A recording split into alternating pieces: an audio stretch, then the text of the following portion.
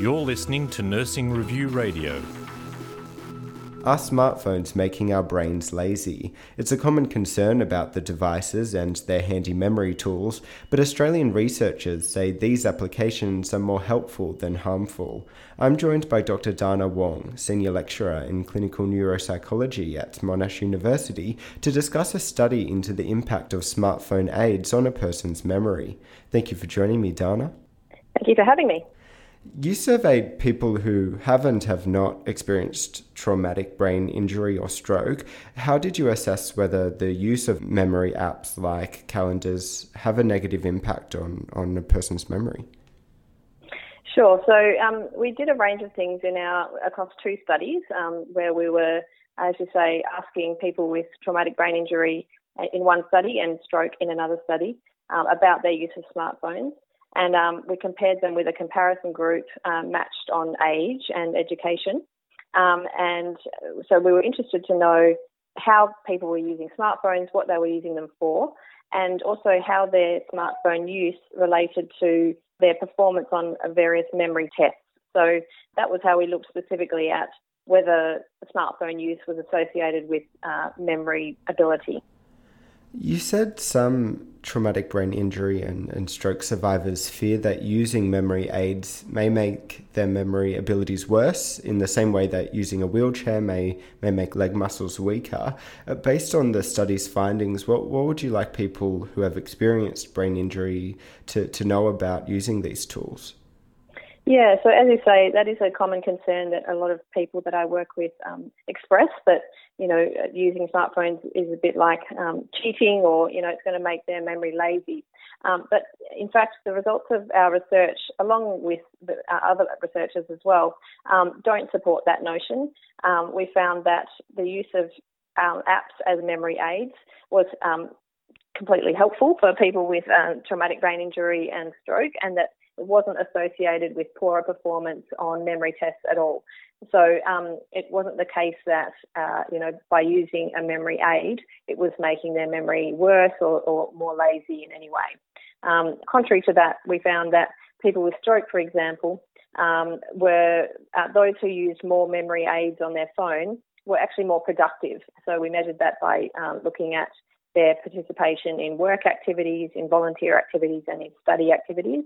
And, we found that people who used memory apps on their phone more often were more productive in their day-to-day life. So it seems to me that, there's only positive things that are coming out from our research about the use of memory aids and their impact on people's daily life. The participants with traumatic brain injury or stroke even said that of all the ways they use their smartphone, the most beneficial is aiding their memory. So why are smartphone memory aids so helpful, particularly compared to other options such as notepads or post-its? Yeah, that's a great question. So there's a few reasons why smartphones are quite handy. One is that they're very portable. So most people who have a phone take it with them everywhere. So whenever you need to be reminded of something, you can just get it out of your pocket or your bag, and it's right there, and you're able to check what you need, rather than, say, something like a bulky diary or a wall calendar or a notepad, which might be too big and bulky to take around with you everywhere. So that's one big advantage, is the portability. Another big advantage is that there are multiple apps in the one device. So usually if you're not using a phone, you might need to use a diary for one thing, or an alarm for another thing, or other kinds of reminders for different purposes. But in your phone, you've got a whole range of different apps that you can use to help remember things, including your camera, which you can take photos of things that you would like to remember. You've got your GPS to help guide you to places that you need to remember where to go. And, of course, calendars and alarms. So all those things together make it a very useful device. And then finally, one thing that has been shown to be particularly useful for people with memory difficulties is the use of time-dependent reminders. So what I mean by that is being able to set an alarm or an alert that tells you at the time that you need to remember something. And that differs from, say, a diary where you have to remember to check it. So if you have an appointment at 3 o'clock in the afternoon, you need to both check it that morning and later in the day to remember that you have that appointment. Whereas if you enter that appointment in your calendar with an alert, it's going to remind you at the time that you need to leave. So that's been shown to help people be able to remember things much more effectively. What barriers might there be to people with brain injury using these apps, and how can they be overcome? Yeah, so we found a few things that might be barriers to people with a brain injury using smartphones. We did find that people who are older tend to use smartphones less often, and that's been found in a range of other studies as well, not just ours.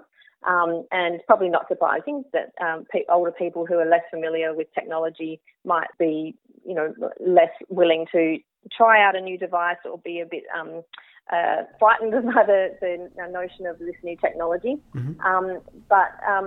So I guess the implications of that finding are that older adults who might benefit from apps on smartphones might need to get extra support in learning how to use them.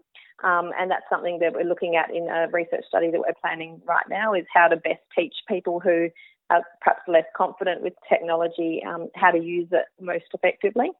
So that's, the older age is one thing. Another thing is that for people with stroke who have motor difficulties, so particularly fine motor problems where they might have difficulties coordinating with their hands, they tended to use memory apps less often too. Again, that's understandable because often you need to be able to press a number of buttons and type on small keypads, etc., to be able to use some of these apps.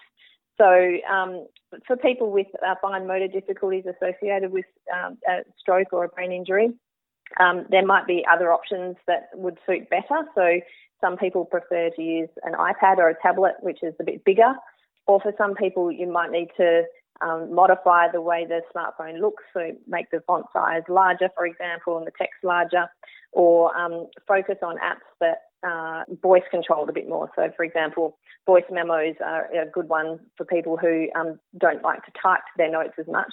Instead, you can record yourself saying something to remind yourself. So there are a few options for getting around people who have a bit more difficulty with the manipulation of the phone. And then finally, some people, particularly people with more significant memory impairment, might find it difficult to learn new apps. So new apps can be, quite complicated. Some of them are fairly straightforward, but others are a bit more difficult and involved to learn. So again, I think in that situation, it needs to be really careful about how you teach somebody to use a new app. And again, that's something that we're looking at in our research. What's the best way of teaching somebody who has memory difficulties how to learn a new app? Well, I'll be sure to keep an eye out for that upcoming study. Thank you for joining me, Dana. Thank you for having me.